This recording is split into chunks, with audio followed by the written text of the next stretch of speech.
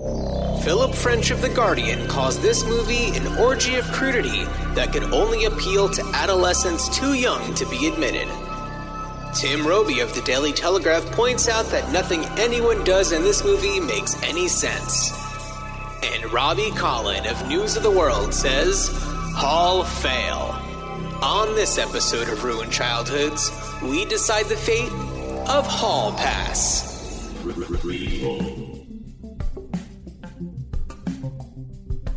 Sequel. Reboot. Which one will it be? It's the Ruined Childhoods podcast. Greetings, Starfighters. What's happening? Greetings, Dan. How are you? Greetings, John. Greetings, John. I'm doing well. It is a Friday night as we're recording this.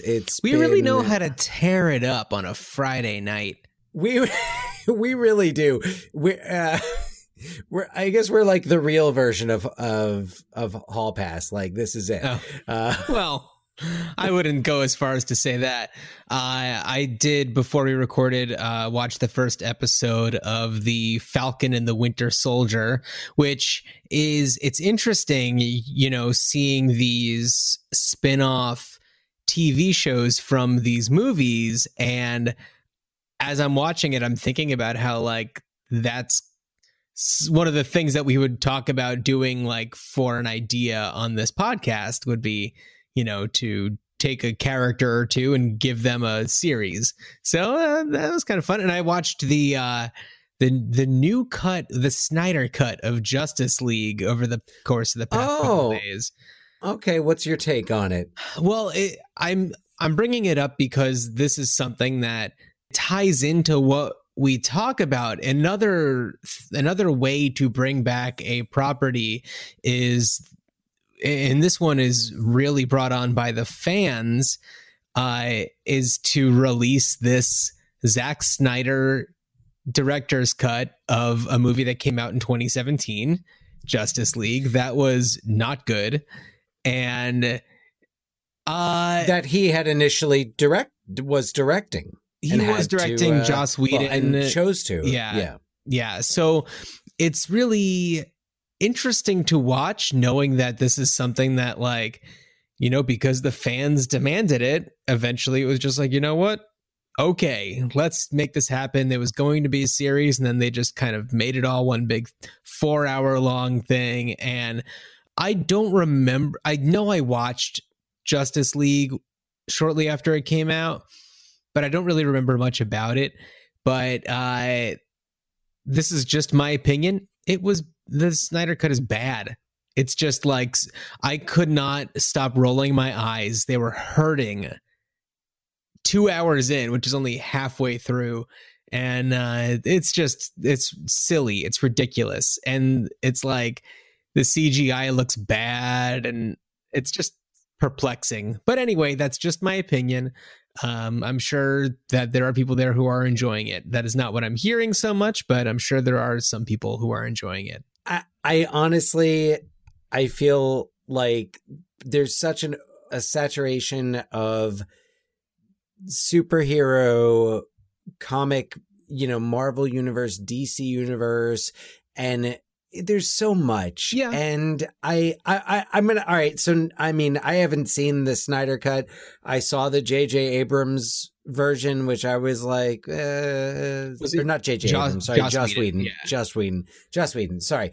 And I was like, but maybe it's just me, but I feel like DC characters work, whereas the Marvel characters, some of them work really well on their own. Yeah. Sometimes they really work well. They complement each other. And I feel like the DC characters, they kind of have their standalone thing. And it's too much to me. It's like the comic books, you can go crazy. You can do anything. You could have, Batman fights Superman, like old Batman fights young Batman, fights Superman, fights Lex Luthor. Like, you could do all that shit, like Scooby-Doo and Batman team up. Yeah.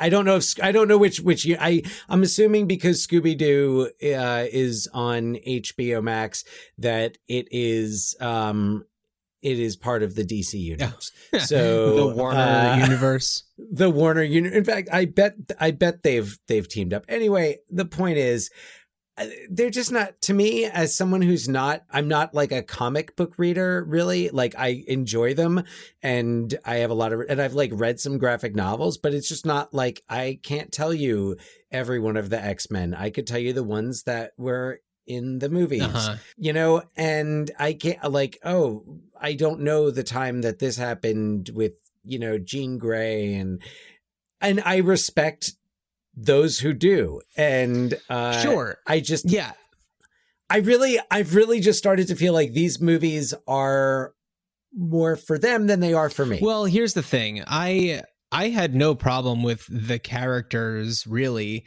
It was the filmmaking things that I was like, that's ridiculous, and like, that is so tropey, and I can't stand it. But like, okay, here's a moment. This will spoil nothing. There is a woman at an ATM who has like, a negative balance or like $10 or something like that. And a character makes it so that she has over $100,000 suddenly show up in her bank account. And the screen of the ATM, when the number changes to like over $100,000, there's an animation of confetti on the screen. And it's like, in what world does a bank congratulate you for having over $100,000 suddenly through like an... Did like a toaster pop out of the ATM or something? You get a toaster. So anyway, but Dan, I know that... Oh, what are you going to say? Well, it's more of a question, because, all right, so we've talked about DC, we had talked about Batman, not directly, but in our Joel Schumacher month in July of last year, we discussed... That was July. It was so long ago. Wow. Yeah, I know. We're coming up on the next July, which will Joel Cohen? I don't know. You don't have to twist my arm to spend a month watching Coen Brothers movies. Some of them run through my mind constantly. And anyway, you're asking me a question. I totally got off track about, I was asking you a question. All right. So like the Batman, I loved the Batman movies and the Superman movies. And even though like, all right, the Superman movies were definitely still light, like Superman 2 for its time is pretty dark because you have three people with the powers that Superman has. Well, also you're talking about a movie that did the same thing as the Snyder Cut, the Donner Cut. Superman 2 is I think the first example of a movie where there was fan outrage, and it resulted in the release of a director's cut that would show the true intention of the filmmaker. Yes, though the Donner Cut is not like, it's not really polished. No. It's very like you could tell some of the less like, finished footage and things like that. And I mean, I've seen the Donner Cut. It doesn't change a whole lot. Right. I'm just saying it's an example of this happening once before.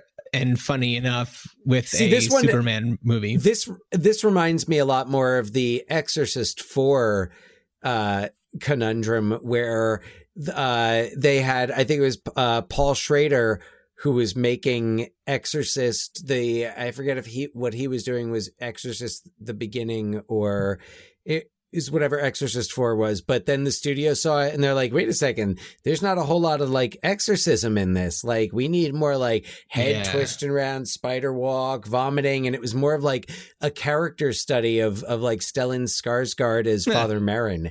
And then they were like, we need to, to go back to Gaslight, we need to zhuzh this up a little bit. So they just had Rennie Harlin make his own Exorcist 4. Right. Actually, I think his was Exorcist. Yeah, his was Exorcist at the beginning, but it was still like the prequel about Father Merrin, Max von Sydow in the original. and Stellan Skarsgård in both of these, and he's great. But check out the Exorcist episode in the archives. But it was like two very different movies, and there was a fan, Warner Brothers. They released the Schrader cut. Dominion. It was called Dominion, a prequel to The Exorcist. Okay. I'm just wondering, I think the question that I started asking like an hour ago was about, are they just trying too hard to make it like artsy and dark and like, and Zack Snyder-y, which is to say like on like I'm talking Sucker Punch level. Yes. Zack Snyder-y. Look, we'll move on after this, but yeah, it's extremely Zack Snyder-y. There's people on Twitter who are putting out like the shot that was released in 2017 next to the exact same frame in 2021, and it's like, the contrast is done up and the blues are brought out, and like, it's just really it's a lot colder, and I don't know, there's just some weird choices that seem like change for the sake of change. But anyway, it looks like it always, like, to me, and don't get like, I actually kind of liked Man of Steel. Yeah, Man of Steel. Hey, Michael Shannon. You don't have to convince me. But here's the thing. It's like every shot that doesn't involve somebody speaking is like slowed down just like ever so slightly. And Yeah. I'm thinking of like Batman versus Superman, and it was just so everything is so heavy, and it looks like a really well done Xbox game. Yeah, totally. So anyway, we're talking 5. About movies adapted from comics. Let's talk about a project that's adapted from Grisham. We have the return. The Grishamverse grows. Jake Brigance. Matthew McConaughey is reprising his role in the. Is it straight to HBO? It's a series. Is it a series? It sounds like it's a series based on, and I believe that there were 2 other. If I remember correctly from our John Grisham episode in the archives, I believe there were 2 sequels, like one that had been published and one that was like coming soon. I don't know, A Time to Retire. I don't know. He's not there yet. But yeah, it's a series based on the this is A Time for Mercy. A Time for Mercy. That's was that the title that was of this project? So yeah, and right, it was a book. Oh, maybe there was only one. Maybe that was the only sequel. But yeah, I'm looking forward to it. Is Oliver Platt? Harry Rex? I hope is Harry Rex is back. I don't know what Oliver Platt's up to these days, but I sure hope so.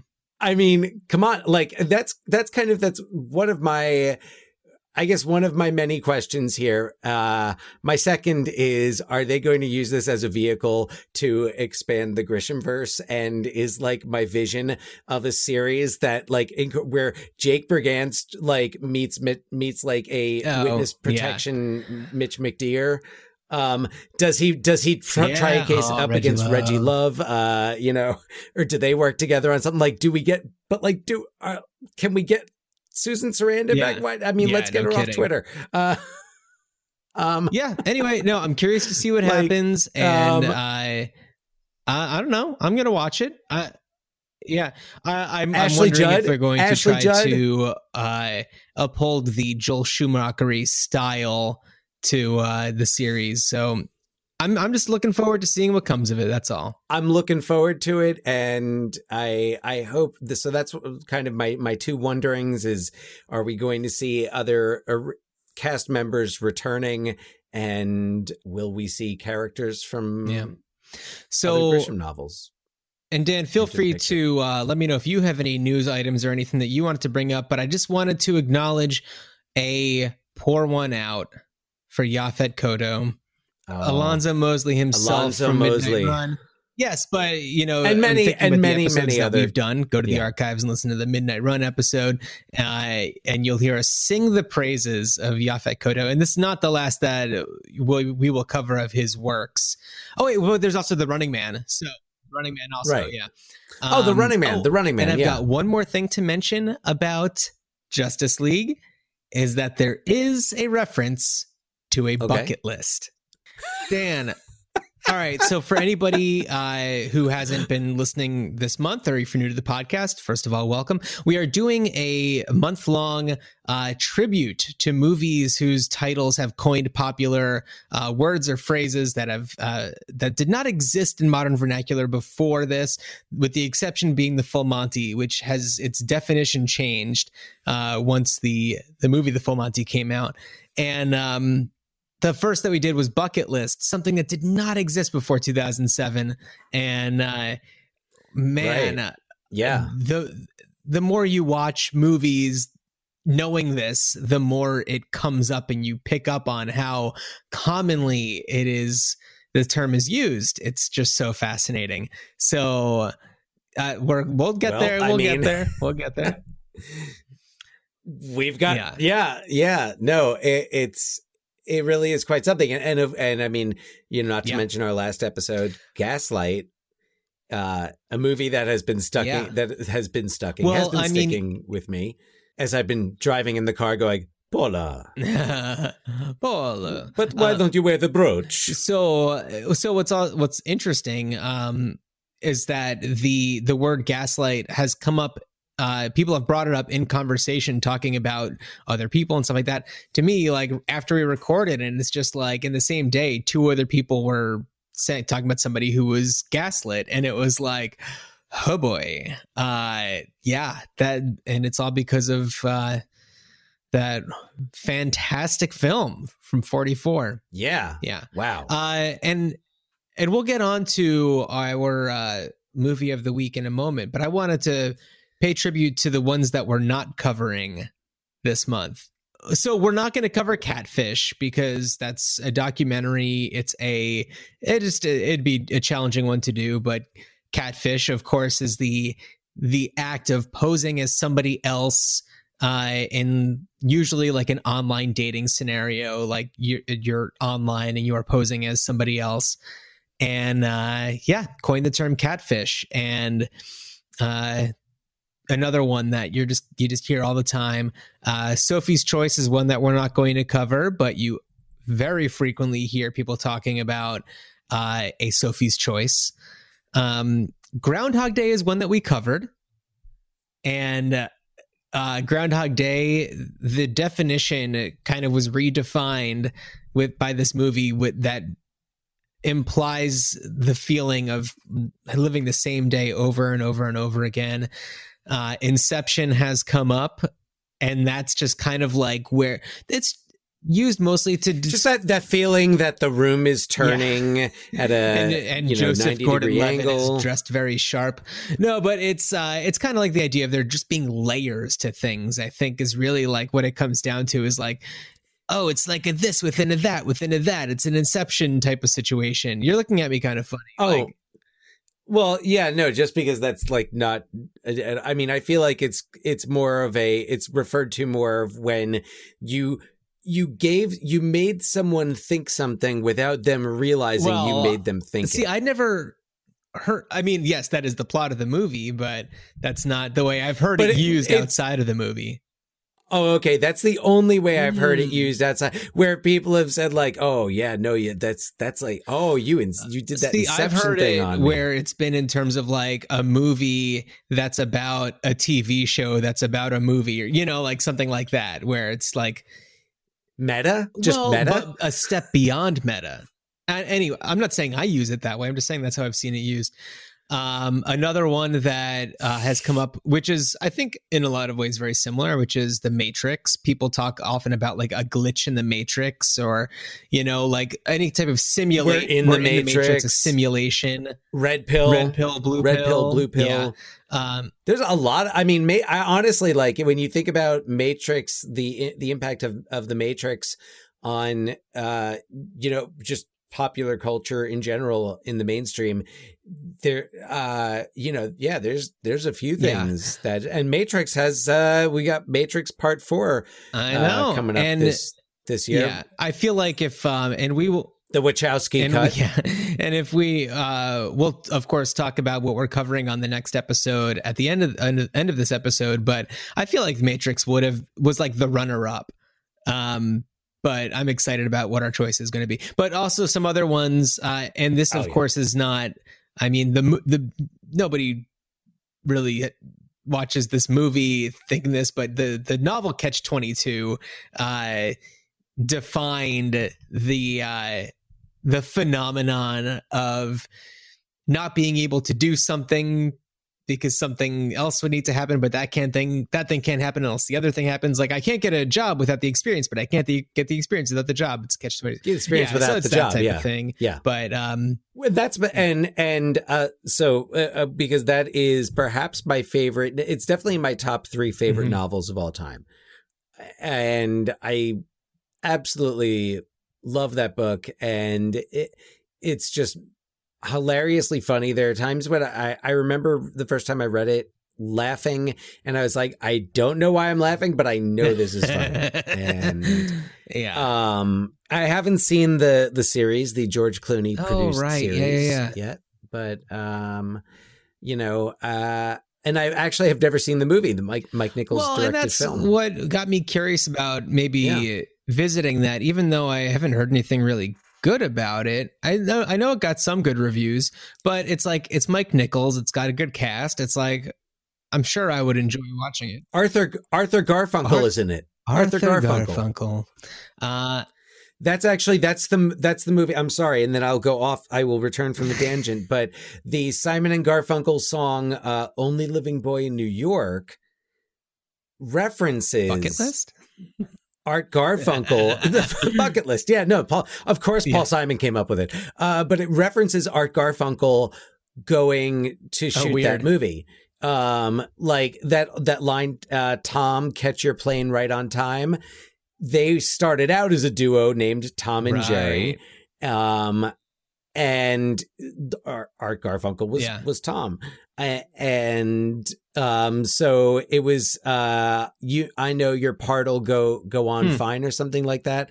So like the lyrics, the opening to that song, The Only Living Boy in New York, are references to that's so funny. Art Garfunkel going off to film. Well, Catch-22. Should we ever cover that movie, we'll play that song at the end. That's all I gotta say.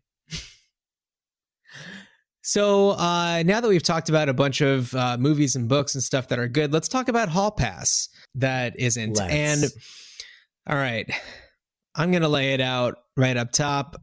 Very uncomfortable to watch. Good. I like to think that this movie wouldn't be made now. This came out 10 years ago. And this script had to have been from the 90s. Yeah. Oh, yeah.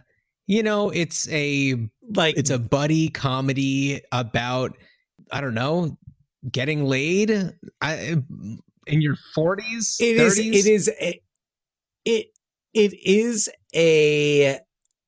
is like a couple of 15-year-olds whose parents are going through a rough time, decided to get together, and they were like, this is what married life is like, and this is going to be like us when it's us, because we're going to have hot wives, but for some reason, or like we're going to have, and not just hot wives, but like, you know, it's Jenna Fisher, Christina Applegate, who, I mean, God, Christina Applegate makes everything she's in better. Okay. Right. So it stars Owen Wilson and Jason Sudeikis. This is one of the like earlier Jason Sudeikis movies.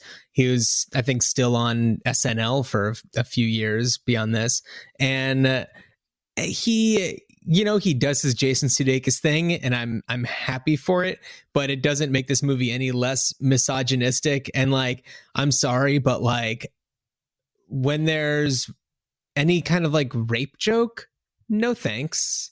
Yeah, it's just total cringeville. Well, there's a lot. There are just so many.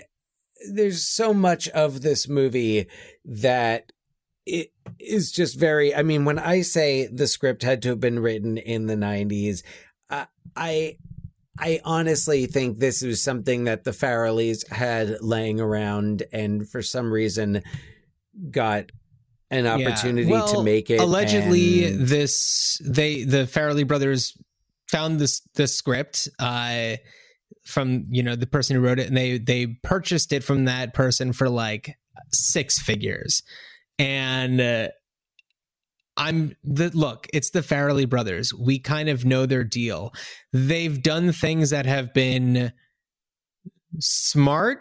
And like something like Dumber Green Book, something like Dumb and Dumber. If it has its gross out humor, but it's like it doesn't cross a line into a territory that makes you cringe. Right. And something like there's something about Mary. Actually, most of the rest of them do. Yeah, there's something about Mary. I think that it's. There's the gross out humor. I haven't watched it in a long time, but there's the whole. I think the portrayal of Warren, Mary's brother. Warren is, of course, not okay. Very problematic. Yeah, there's a lot of. I mean, look. Today versus the 90s. Yes, I actually think Dumb and Dumber, because I think no matter what in Dumb and Dumber, the only characters being humiliated are really Harry and Lloyd, Jeff Daniels and Jim Carrey. And it's kind of like the joke is always on them. Unless it's on the Gas Man. But yeah, it's just different, and they get away with that.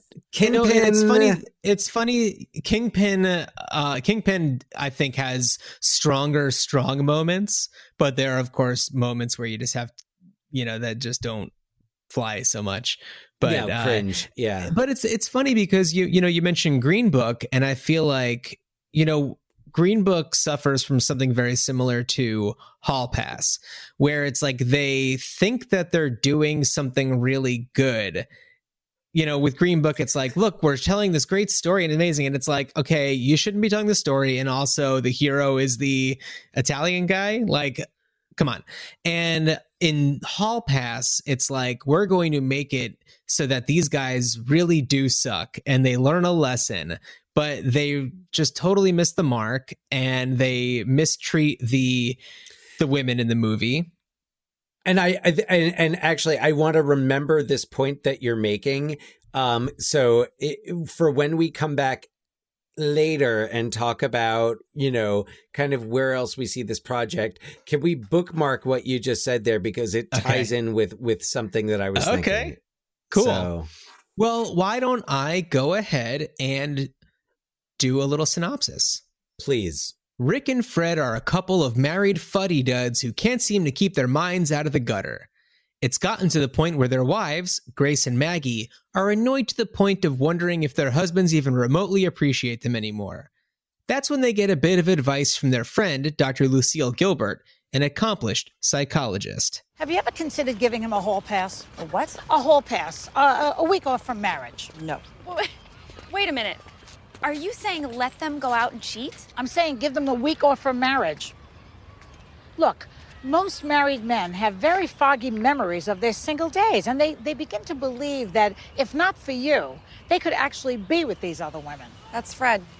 Really, I mean, he thinks because he sees big tits all day long and he manages to make it home without squeezing one of them that I should be greeting him at the door like some conquering hero. Well, maybe it's time to let them go out there and find out what it's really like. Huh? It's called the reactance theory. It's a wonderful principle in psychology which basically says that if you constantly tell someone they can't do something, they just want to do it more than ever. Conversely, if you remove the taboo, you remove the obsession. You know what? I have an idea, Doc. Why don't you let your husband have a hall pass and then let us know how it turns out? Oh, I have. Are you telling us you let Charlie sleep with another woman? I'm not telling you that. I'm telling you I gave him the freedom to choose for himself. And? All I know is our marriage is better than ever. Maggie and Grace decide to try giving their husbands a 1-week hall pass to test once and for all how much their marriages mean to Rick and Fred. The week starts off pretty tame for the boys. They overindulge with their friends to the point that they're basically useless. Then they try a little too hard and just end up embarrassing themselves. Meanwhile, Grace and Maggie are enjoying a week away and end up spending time with Maggie's father, golf buddy Rick, which is confusing because that's her husband's name. Anyway, this Rick coaches a baseball team and he takes a shining to Maggie, whereas one of his star players is keen on Grace. Though Maggie feels conflicted about having any fun, Grace convinces her that this is an opportunity for them to live it up a little. While Maggie and Grace find themselves easily in scoring position, Rick and Fred continue to strike out. That is until they get a call from their buddy Coakley. Coakley lives his life one babe at a time and was recently gallivanting with Hawaiian tropic models. But now that he is back, Coakley is their ideal wingman.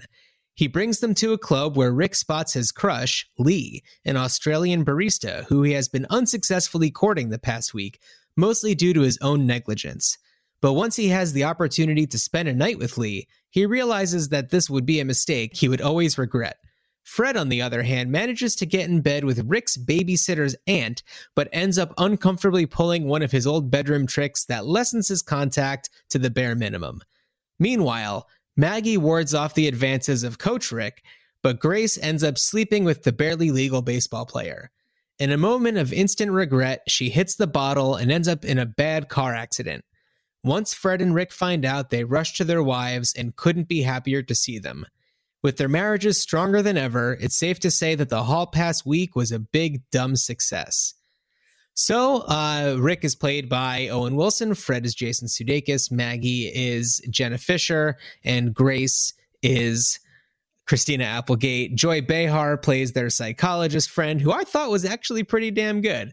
Yeah. Yeah. I mean, she was barely in it. Yeah. Coakley is played by Richard Jenkins, who, even though the character is deplorable, I like seeing Richard Jenkins in it. Some of their friends consist of J.B. Smoove, Stephen Merchant. I know I'm missing some of them. Stephen Merchant. I mean, like, look, it is, the material is terrible, but the cast is great. Larry Joe Campbell as Hoghead. Yeah. Yeah. And is there anyone else that we're missing? We're also missing Alyssa Milano plays a very, very small role. And one of the with like no lines. Yeah, she's just like a person at this housewarming party for this rich friend of theirs. She's there. She's there enough for me to write down Alyssa Milano ? Yeah, and also Andrew Wilson of the Wilson acting family is also. I thought you were going to say the Wilson sisters. The Wilson, the Wilson brothers. No, actually is Alyssa Milano's husband in this, and it's like. This takes place in Rhode Island. No one explains the two guys who happen to have the same Texas accent and essentially the same voice who happen to be friends with each other. Anyway, but yeah, I thought that it was confusing that there were two Ricks and no one ever brought that up. I guess the writer liked the name. It's so funny because you said that about like the Texas drawl, and I was thinking about Owen Wilson in Royal Tenenbaums. I was like, oh, they just made him a cowboy. Yeah. Yeah, I don't know. I mean, you think about it, you don't really think about it too much in Royal Tenenbaums. No. I don't think. I don't know. No. That's not why you're there. Yeah. So anyway, so talking about Lee, the barista. There's also this whole thing going on with her coworker, played by Derek Waters of Drunk History. And the whole backstory is that the two of them like kissed once and she was like, it was weird. And he's like obsessed with me, turning into like, he is completely and utterly obsessed with her and like tries to essentially kill them. He's shooting a gun at them. And by the way, we watched the unrated version. It's just raw. I was footage. Gonna say we watched the unrated. So there were a few extra scenes in there. There were a few things that made me say, I think this might be the unrated version. Yeah, including the scene with Army Hammer. Oh, he was the bouncer at the nightclub that they go to. They try getting into a nightclub and they give him like $50 and he lets them in. And then it cuts to them like at a hot dog stand because they just got kicked out. Oh, wow. Okay. Yeah. No, I did not catch him. Maybe I was making a note at that moment. Who knows? But, you were just like so blinded by all the awfulness happening. You were just like, can't even process Army Hammer right now. Well, and the fact that I was, and maybe this is just like, by the time I get to watching a movie, I'm pretty exhausted. My defenses are low, and I hated myself for it. But like there were, I would say, performances I laughed at, like Jason Sudeikis. I have a hard time not laughing. His cadence is just funny. He's just funny. His drunk scene when they're in the bar. All right. Okay, I'm going to play a couple of clips. First, I'm going to play. So here's what happens. They go to this. They don't explain how they know some of these people, and you just have to be okay with that. But they go to this friend's house who's like, they're super rich, and they bring people over essentially just to show off their new house.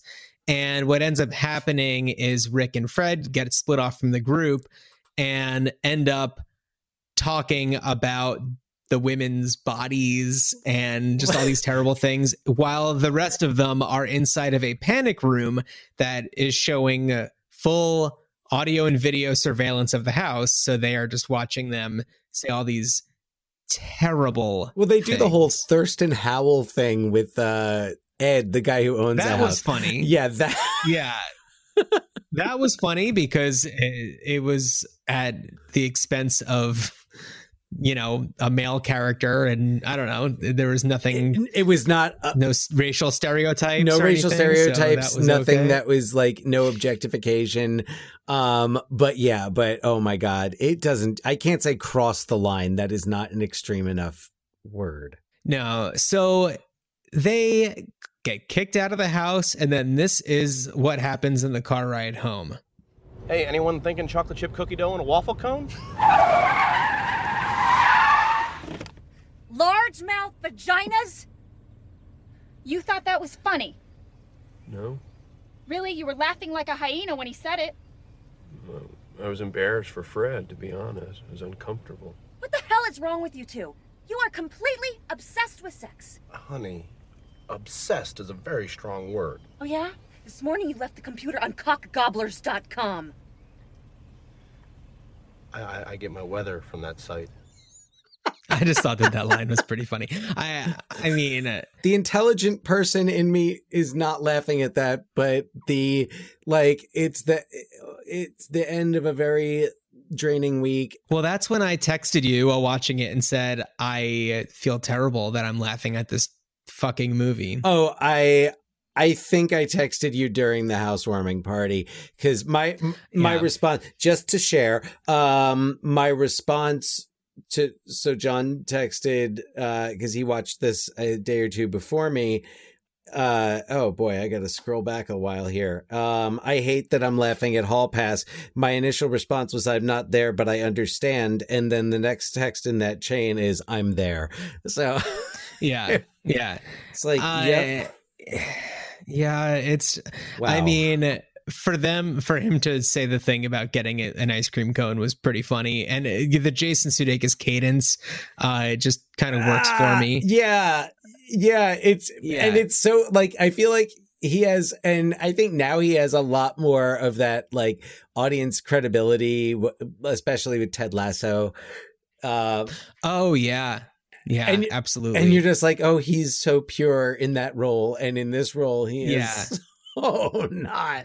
So I'm going to play this other clip, and I think I probably cut off this audio clip before the point where he actually does get drunk, because he says things that make me so uncomfortable. Oh, whew. I forget where I cut it off. Let's find out. I feel like donkey kicking everyone in this bar. It's unbelievable. Hey, keep your chin up. Okay, no one said this was going to be easy. Even in college, it took 50 rejections for every one score, remember? Yeah. Of course, it didn't sting as much when you were drunk. Yeah, well, you know what? That's what we should do then. We should get drunk. You're right. We're too stiff. I know. Let's get the creative juices flowing. Yes. Let the soul come to the surface a little bit. Yeah, that's when we're at our most charming. You say no to me? You say no to me? No. Flip it. I say no to you. Okay, so I just cut it off there. Oh yeah. Oh good. Yeah. Yeah. It gets really bad from there, but I was cracking up and hating myself for it at the same time, and the harder I laughed, the more I hated myself. Totally. Because Jason Sudeikis is so he just goes off the good. rails, and I don't know. He's fantastic. I just hate this movie so much. It's so yeah. It's so funny because it's like it's misogynist, but it also is not really complimentary to men either, and it just basically is like, yep, this is what guys do. We're either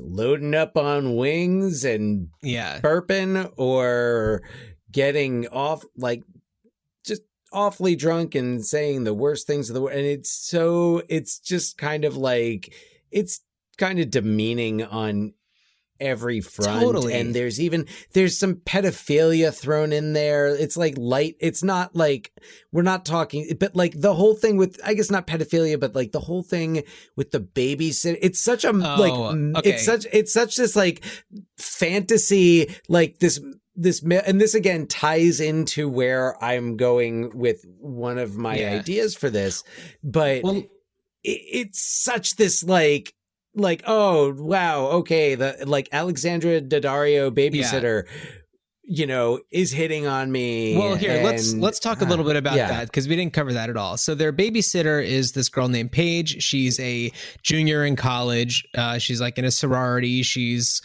about to turn 21, and she, as we learn, has a crush on Rick.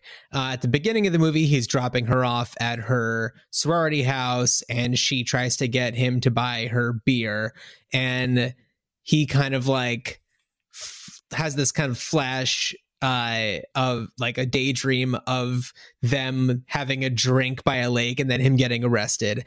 And when she tells him like, I don't get it. It's like, 20 is old enough to drink and buy porn, or sorry, not drink. 20 is old enough to like vote and buy porn, watch porn or whatever, and blah, blah, blah. And he's like, oh, that you only have to be 18 to, and she's like, to vote? Yeah. He's like, yeah. And the other thing, she's like, oh yeah, watch porn.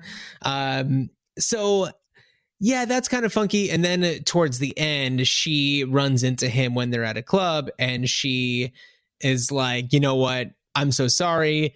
I was actually flirting with you that night, and I know you have this hall pass, and I'm 21 now, and blah, blah, blah. And it's like, she, basically says, let's do this. And he says like, no, that's crossing a line. You're our babysitter. And, I wasn't as, I don't know, skeezed out by that.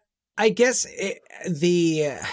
I wasn't skeezed out by the content in the movie. I was kind of like, it's indicative of the writing and the mentality in the writing. And I felt like, and this is, I guess, true for a good amount of Farrelly Brothers movies, is that they're very much these like fantasies. Yeah. And because it's like, what fantasies, like, their lives are not bad. No. They're, fairly normal, at least like from what we gather of Rick and Maggie. We see a lot more of their home life. Yeah, but we still see that, Jason Sudeikis and Christina Applegate, like, they've got a nice house. They have a Honda Odyssey fully loaded touring edition. Like, they're doing well. I don't know. There doesn't seem to be anything that's a big problem. It's like, Rick and Maggie's kids are seemingly out of the way. They don't seem to really show up much, except at the beginning. And well, yeah. Which there was one thing that bothered me. There's, they get back from this event and he's trying to Rick is trying to get frisky with Maggie, and they go to the room and there's their daughter sitting in their bed, and she's like, can I sleep in your bed tonight? And he's like, no, definitely not. And she's like, words hurt. And he's like, words hurt. A belt hurts. And like, he mentions how he was brought up with and it's like, don't threaten. But that's another thing. Yeah. That's another like, this was written by Pete Jones. It's just more indicative that this was, I would at least assume, written before we kind of realized that, like, hey, this is not fodder for comedy. This is not something to be taken lightly. And but there are people in the, that's not that we need. Right. But also it's like, even if it was written in the 90s, it was still made in 2009, 2010, something like that. And they should have known better. And another thing that's like a conscious choice is the scene where Rick is at the health club and he passes out in the sauna, not the sauna, the hot tub. And, his like legs are numb and he gets pulled out by these two stark nude guys. One of them is black. One of them is Irish. And the black guy has a huge dick. And the Irish guy has a very small one.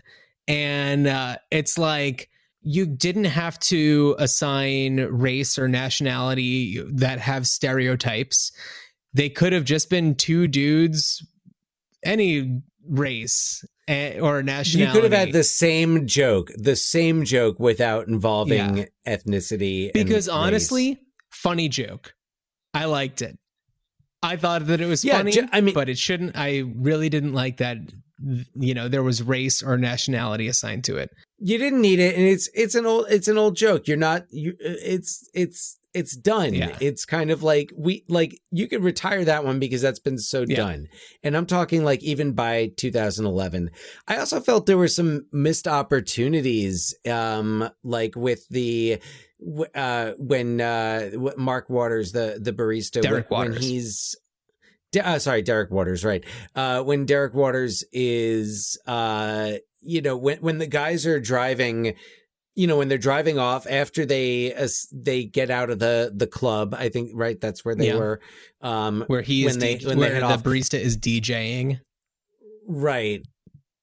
And I was thinking to myself, because that like he's coming after them. I was like, oh, are they going to have him? Are they going to do a little Cape Fear thing? Well, they did kind of have it where he's under. Yeah, they had him on top of the car, which he was on top of the car. Yeah. I mean, you would be able to see him if it was under the car. I don't know. I mean, Cape Fear. What? No, yes, you'd see the like. Why not? Why? It's a fucking Farrelly Brothers movie. Why not just make the fucking, like, buy the rights to play that bit of the score, that and like, why not? Why not? Okay. Yeah. Okay. This movie's bad. This movie's troublesome.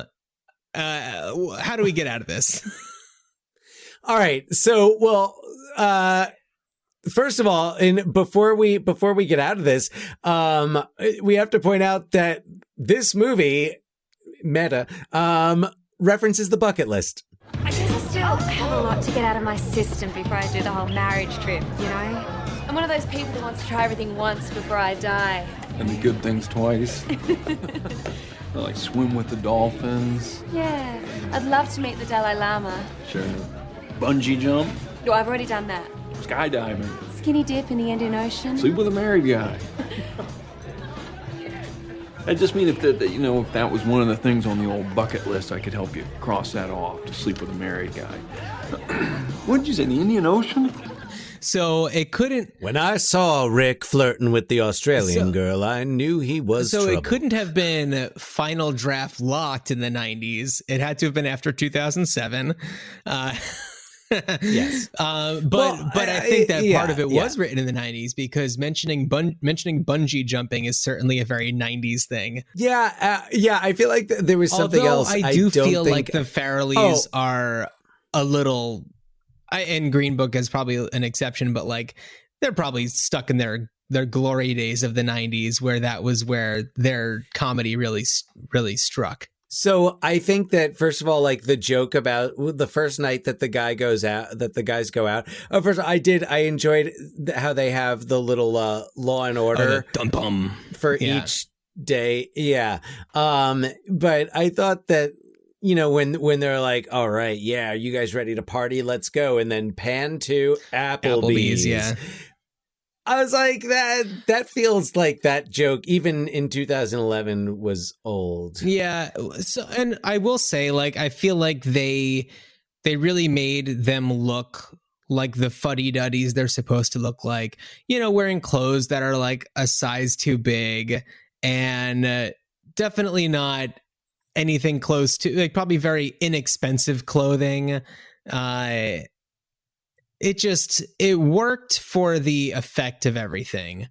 Driving minivans, the Honda Odyssey thing, I think was funny. That Probably was product integration. Seeing the way that there's just the visual moment of him opening the door by just like touching the handle or whatever, and it opens up. Like, that's a very product integration note, where they're just like, we have to make sure that we see him from this type of angle, opening the door just by touching the thing. Yeah. So, well, what about the scene where he masturbates in the car? Do you think that was, you know what? Being hot? Maybe they got a discount for that one. Yeah. And sticks. Yes. Yeah. I don't know. Okay. That scene was one of those where I was laughing, and really just when the cops pull up and they catch him and they shine the flashlight, and yeah. That was, another one. I'm like, why am I laughing? Before we move on, I do just want to talk a little bit more about Maggie and Grace and the situation that they're going through. I think that the two of them have a great dynamic together. Jenna Fisher is obscenely tan in this movie. I don't know what happened there. And I'll just play one quick clip from... So this is after they have been invited to go get a beer with the baseball team, the baseball coach. We're all going over to the players' digs for some beer and brats. Why don't you all join us? Yeah. No, we have to get the kids home. Go, have some fun. You haven't been out all week. Your mother and I have the kids. We've got Paige. Hey. No problem. I don't know, Dad. We weren't really planning on... Maggie, come on. It's going to be fun. We're going to have a belly flop contest in the pool. You all can be judges. We're in. Great. Let me just clean up here and you can follow me over. Great. I'll go round up the kids. What are you doing? Huh? Those guys are still in college. And in case you forgot, we're married. To who? Because you know what? The last that I checked, Rick and Fred had the week off from marriage. So, remind me again, who are we married to? Well, I guess one beer won't kill us. Oh, that's my girl. Come on, why can't we have some fun? God knows our guys are living it up. What would you rather do? Make out with a guy or let him blow you? And you gotta pick one or your whole family will die. That's the rule. Okay. So, just talking about the women, I had to include that one bit just to, the transition. Yeah. I feel like they're completely right. Absolutely. You know, it's like, do have fun. Like, I don't know what's going on in their lives that they can just, it must be over the summer or something, and they have jobs where they can just disappear. But it's, I don't know. I feel like their connection feels pretty authentic, and I feel like they have valid points when they talk about this kind of stuff. And clearly they let things get a little out of hand, and I don't love the way that they are portrayed when it does come to the relationships that they're kind of forming with these guys. And yeah, because it's like, she's clearly having this conflict about the coach, And yes, she has given a hall pass to her husband, but there's still an amount of like emotional cheating that's going on. Yeah, and I mean, and this is semantics, because I agree. Like, they have their points, but it's also not anything that the guys asked for. Well, I guess Fred kind of did. Well, yeah. I mean, but regardless, yeah, it's they're having. I don't know. I feel like it's kind of a tit for tat move where it's like, okay, we have to have this happen, but it's almost like the guys' connections need to be, much less formal, and it needs to be like, we need to know that it's nothing that they're doing is going to change anything. Whereas with Grace, to I guess a certain extent, but even more to Maggie, as she's really like, getting into this, relationship with the coach. Yeah. I also get really uncomfortable with, like, I don't know. I get uncomfortable with the whole cheating thing. And, yeah, it's kind of like, it's when I begin to like really, I don't know, I guess lose some, respect for the characters. Yeah. I mean, she doesn't. Well, yeah. Sorry, spoiler alert. So 10-year-old spoiler alert. Actually, almost exactly 10 years old. It was released February 2011. Right. Yeah. So here's the difference, I think, between Rick and Fred, Owen Wilson's character, and Jason Sudeikis' character. Okay, what we see of Rick is that he unconsciously checks out another girl while he's with his wife, and there's maybe a couple of like offhanded comments. The beginning of the movie is him going through a very poorly photoshopped photo album of his past with his kids, and they mention that their mom doesn't wear bikinis anymore because she has a fat ass. And he's like, yeah, well, and then snaps out of it. It's like, no. And it's like, we don't really see him doing too much to deserve this. And honestly, the whole scene at the fancy house where they get caught talking about all this stuff, Fred is the instigator. He kind of builds up Rick and gets him to kind of go along with it. But it's, initiated by Fred. And, you get the impression that Owen Wilson's character is kind of going through the motions a little bit because of his friendship with Fred, and that he doesn't really want to be with another woman, but he just kind of like, it's the style of humor that his friend has, and he goes along with it. Yeah. And I think that Fred is a little bit, more unhappy in his marriage, if you had to compare. But there, it's also, that's the thing, is there's also like this balance between the two couples where with Rick and Maggie, Rick they come like equal. I mean, maybe not equally close, but somewhat equally close to sleeping with somebody else, but they ultimately don't. And we see that Rick doesn't sleep with, what's her name? Lee? Lee. Thank you. He doesn't, even when she offers herself to him, and that, Maggie, we don't know for sure. Yeah. We know, but we know that Grace sleeps with the baseball player, and Fred. He does. He doesn't. Okay, so what he does is what is it called, the fake chow or something like that. Fake chow, but I imagine he at least like kisses. And like, there's some sort of contact that is not kosher. So yeah, right. But you can tell, like, even before it starts, like, he's kind of like, oh, it's kind of like a what? And not to mention, the person that he is doing this with thinks that he is Rick. So the woman is Paige's aunt, who is also the male barista / DJ's mother. It's a whole thing. And that's right. She goes to the hotel because Paige tells her, like, I tried to make an advance. He said no.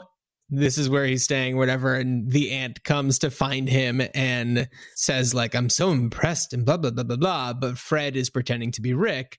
So not only is he cheating on his wife, but he's doing it pretending to be somebody else, which is like an extra level. He's catfishing her. He's catfishing her. Yes. And it's bad. Here's another thing, like a little logic gap. So part of the reason why Maggie kind of allows things to go as far as they do with Coach Rick is because she finds out that husband Rick has not been at home. Yeah, the housekeeper calls. And it's like they've been in touch, like they've apparently, like, they do call each other. Why wouldn't he tell her that he's staying in a hotel for the week? I don't know. Also, it's like credit card. I know. I mean, why am I? know. It's like it's not going to be a secret. Looking for logic in all the wrong places. Also, it's like this move is not your first response. There needs to be, at least I feel, a few more layers of counseling before you get to the point where you do something like this. Yeah. Well, exactly. And that was another thing that was another place where I kind of felt uncomfortable in general. Like they really went, to the extreme. But again, we're not supposed to expect this to be realistic. It's a Farrelly Brothers movie. A latter Farrelly Brothers movie. So as well. Dan, on the subject of Farrelly Brothers movies, and we had talked about Green Book before, and how this movie and Green Book kind of have the sensation of the Farrelly Brothers feeling like they're doing the right thing, but really missing the mark. How does that play into what your idea is? I'm very curious about this. I guess the only way, the Farrelly Brothers. Well, you were saying that we'll come back to that concept when it comes time for you to talk about your idea. Oh, so, okay. All right. So it actually comes down to, as we're talking about this movie, it's almost like we're talking about the Farrelly Brothers as auteurs. And they are known, for a certain brand of film. Yeah, absolutely. So what it plays into is a movie that this made me think of. Not a movie that this reminded me of, but that made me think of. And that's Sideways. Okay. And because I think the first thing that I thought about was, it's like, I know like these guys are playing the pathetic, but I'm like, this movie would make sense if the guys were more like, I want like that Paul Giamatti in Sideways level of kind of not, I don't want to say pathetic, but like that just like self-deprecation. Yeah. And so one of my ideas was, I was like, I would love to see Alexander Payne take on the subject. I was trying to think of like, what has he done around marriage? And, I was thinking about Schmidt. Okay. But that's after his wife dies, and that's when he kind of goes on his vision quest, which I need to watch that movie again. We were just talking about it recently. Yes. On the bucket list episode. Yes, exactly. So I was thinking about like, Alexander Payne, and I was thinking about Sideways and the Descendants, films like that where, and I'm like, I don't really see any reason to do anything with this concept, but I feel like if you want to take on in a somewhat comedic way, the topic of, like it also, the movie also reminded me of The 7-Year Itch. And so it brings to mind things like that, which are kind of a little bit more like the reality base of kind of like the routine of marriage and the point in your life when you know, and like looking and how some people are more fixated on previous periods in their lives. I mean, like, I'm pretty sure we can all, you know, as we get older, look back to previous times and be like, oh yeah, man. Oh, that was awesome. And like, oh, to experience that again. We're not to the extreme of Hall Pass. No. And I think Alexander Payne could actually capture something like this without making it. It could actually do a story like this without making it offensive and making it funny, but also a more character based and like, let's get inside the minds of these people and see like what have the effects of their lives been on them. Dan, yes. I just realized what this movie is. It's seconds. Election? Oh, it's seconds. It's seconds. They're stuck in these ruts of their lives, and it's causing problems, and their marriages aren't what they used to be.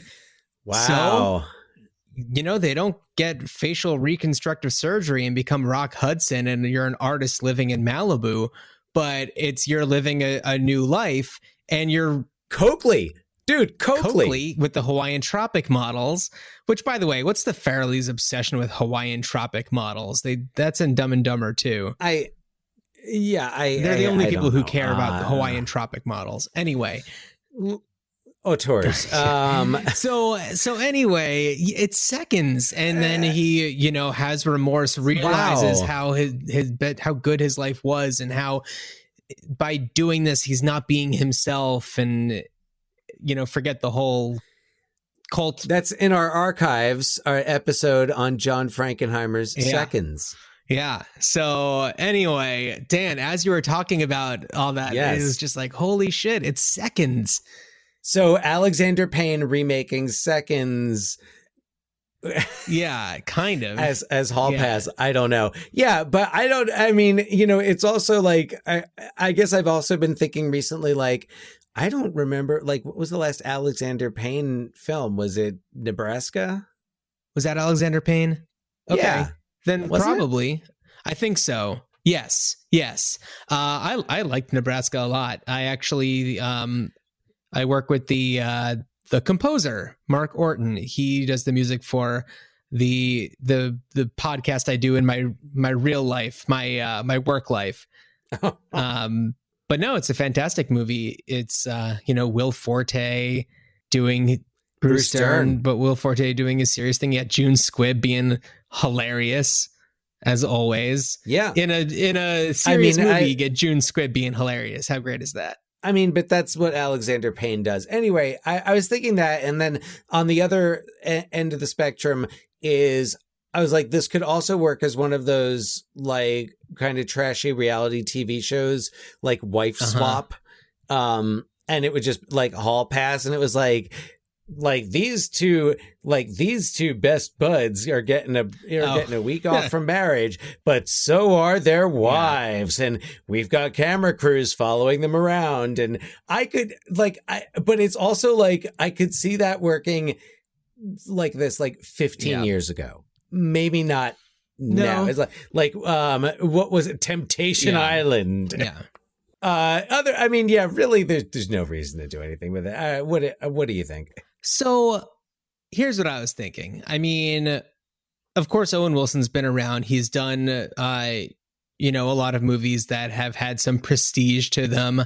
You have Jason Sudeikis, who is just now at that point in his career where he's being looked at as more of a serious comedic actor with Ted Lasso. Ted Lasso, which I don't know if you've seen it, Dan. It's great. It's as great as everyone says it is. And I'm getting through it. I'm a few episodes in, and absolutely, it's a real delight, and he's fantastic in it. And what I'm thinking is like, what if Jason Sudeikis is being considered for like, I don't know, a Mark Twain comedy, you know, humorist award, whatever. I don't know, something like that. I know he's not at that level, but it's some sort of recognition. But they go into his past and realize that he did Hall Pass. And this is a movie, you know, with Jason Sudeikis and Owen Wilson playing themselves, realizing that this is a very dark mark on an otherwise pretty decent record, if not great record. And they go on a mission to erase it from history. They find out that all of the like DVDs and Blu-rays of it that are purchased are, you know, like there are very few that are still in circulation. A lot of them are just sitting in dollar bins at used, you know, movie places and stuff like that. And it's not on any streaming services. And, you know, it's like they realize that they are at a place in their careers and their fortunes where they could potentially have this movie. And what made me think of it was actually the Gaslight 1944 remake, and how the desire was to destroy the prints of the 1940 version and kind of erase that from history. It didn't end up happening, but that's where I was kind of getting the idea for this. But basically, they try to create a Mandela effect, where it's like, I could swear there was a movie with Owen Wilson and Jason Sudeikis where there's the cover where they've got a thing and it's called Hall Pass. And, you know, and it's like, so they attempt to gaslight the world and convince it that Hall Pass never. Yeah, they attempt to create a glitch in the Matrix. They attempt to. So on their bucket list. So this is on their bucket list. Yeah. So that's my idea. Is they use their. Oh my celebrity. God, John. The climax of the movie, it comes down to it. It's a real Sophie's Choice situation where it's the last copy. Yeah. And then they end up having to inception people by convincing them that they, So, they get rid of it and it ends with them realizing that no, like that's a bad idea. So anyway, that's my idea, is them trying to create a Mandela effect type of situation where they erase this movie from history. Jay and Silent Bob Strike Back. No, you know, it's a little different. It's a little different. Yeah. No, I think that is, wow, that's far out, but I would want to see that. I would pay money. I would pay $19.99 to rent it. See, it's also, and I know that this isn't as much of a coined a term type of situation, but you know, like a global eternal sunshine, you know, just kind of erasing of people's memories. So a couple of things actually before we wrap up. One thing that I forgot to mention. First of all, this is a strong recommendation for our listeners to check out our past guests podcast, I Saw What You Did. Millie DeCherico and her co-host Danielle Henderson are truly delightful. It's a podcast about movies. You don't have to have seen the movies to appreciate it. It's their rapport with one another is really, really delightful. And they are currently doing a bracket for the month of movies that they're running through Instagram stories called Was It Good or Was I Horny? And it's it kind of came up because they were talking about a movie that Millie talked about on our podcast when she came on for The Cutting Edge. She talked about Memphis Belle because of DB Sweeney, the star of The Cutting Edge, who is also in 8 Men Out and Memphis Belle. And they talk about Memphis Belle on their podcast. And it's so great to hear her talk about this movie because they're talking about movies from their like high school years that were very like formative. And that was one of them for her. And I got a direct message on Instagram from Millie and Dan. Millie got an email from DB Sweeney because he caught wind of the Memphis Belle chatter on their podcast. And I hope that I'm not scooping this from their podcast. But Millie shared it with me just because we, talk about, DB Sweeney. And it was real fun to see him interacting with her. And wow, the power of the internet. Fantastic. I hope that droopy thing didn't whatever. He didn't see whatever she's. I don't think that she used the word droopy on her podcast talking about it, but.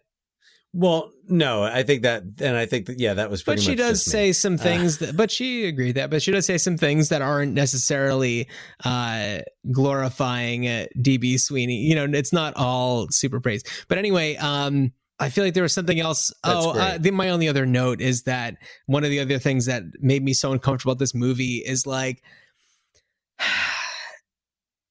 when I was younger and would go to bars with my friends before we all, essentially got married and everything like that, it was always so uncomfortable to watch my friends like be horny and flirt with people. And this is a whole movie about that, about showing people do that. And it just makes me so uncomfortable. But anyway, yeah. Oh, I have one other thing to mention. Yeah. In the intro, the first reviewer that we mentioned is named Philip French, and made me think of our buddy French Fry Phil. So French Fry Phil, if you're listening, just want to give you a little howdy. And, we haven't heard from you in a bit, so we hope you're doing well. Hope all is well. Yeah, absolutely. So shall I unveil our final episode of This Movie Changed the Way we talk month. So we're bringing, now this movie not only gave us a phrase, but it gave us a signature sound. And because it is hard to think of The Good, the Bad, and the Ugly from 1967 without thinking of that classic music. I'm not even... Yeah, it's so funny. We were debating for a while about what to cover for this last episode. We had the other 4 dialed in, but this March is one of those 5 Tuesday marches, and going back and forth about things was tough. And then I don't know, like all of a sudden I just remembered about The Good, the Bad. I think that I might have seen a poster for a different spaghetti Western, and I was like, oh my God, The Good, the Bad, and the Ugly. That's such a commonly used phrase that was birthed by this film. Absolutely. So, yeah, we got Clint Eastwood, Eli Wallach, Lee Van Cleef, and I don't know. I'm excited to check it out. Little spaghetti Western action. This is our first more traditional Western. Our first true Western. Yeah. We had this debate, City Slickers. I think Western. I think it counts. Not a true Western. But it definitely is in the Venn diagram somewhere in the middle. It is on the outskirts. There's like that other bubble. There's that growth on the Venn diagram of like contemporary Western comedies, I guess. Okay. I don't know what else. Rango, maybe. Well, we'll figure it out. I'm really excited to watch this one. I believe it's on Prime Video, and I don't know if I've ever seen it. Maybe when I was little. I don't know. I've seen. I mean, yeah, as most small children do. Dan. I didn't see. I've seen this. I actually don't know that I've ever seen the whole thing. So I'm excited. I have a feeling that it was one of those things where it's like it was on like USA, and I was like, "Oh, this is a famous movie," and then I probably conked out like 20 minutes in. Like, yeah, that's probably how it went when I was like 10 or something. Sounds about right. Well then, yeah. Well, Dan, it's time to ride off into the sunset. Yeah, well, exactly. As you ride off into the sunset in your Honda Odyssey fully loaded touring edition with a boat hitched to the back, I wish you a good journey. A good journey.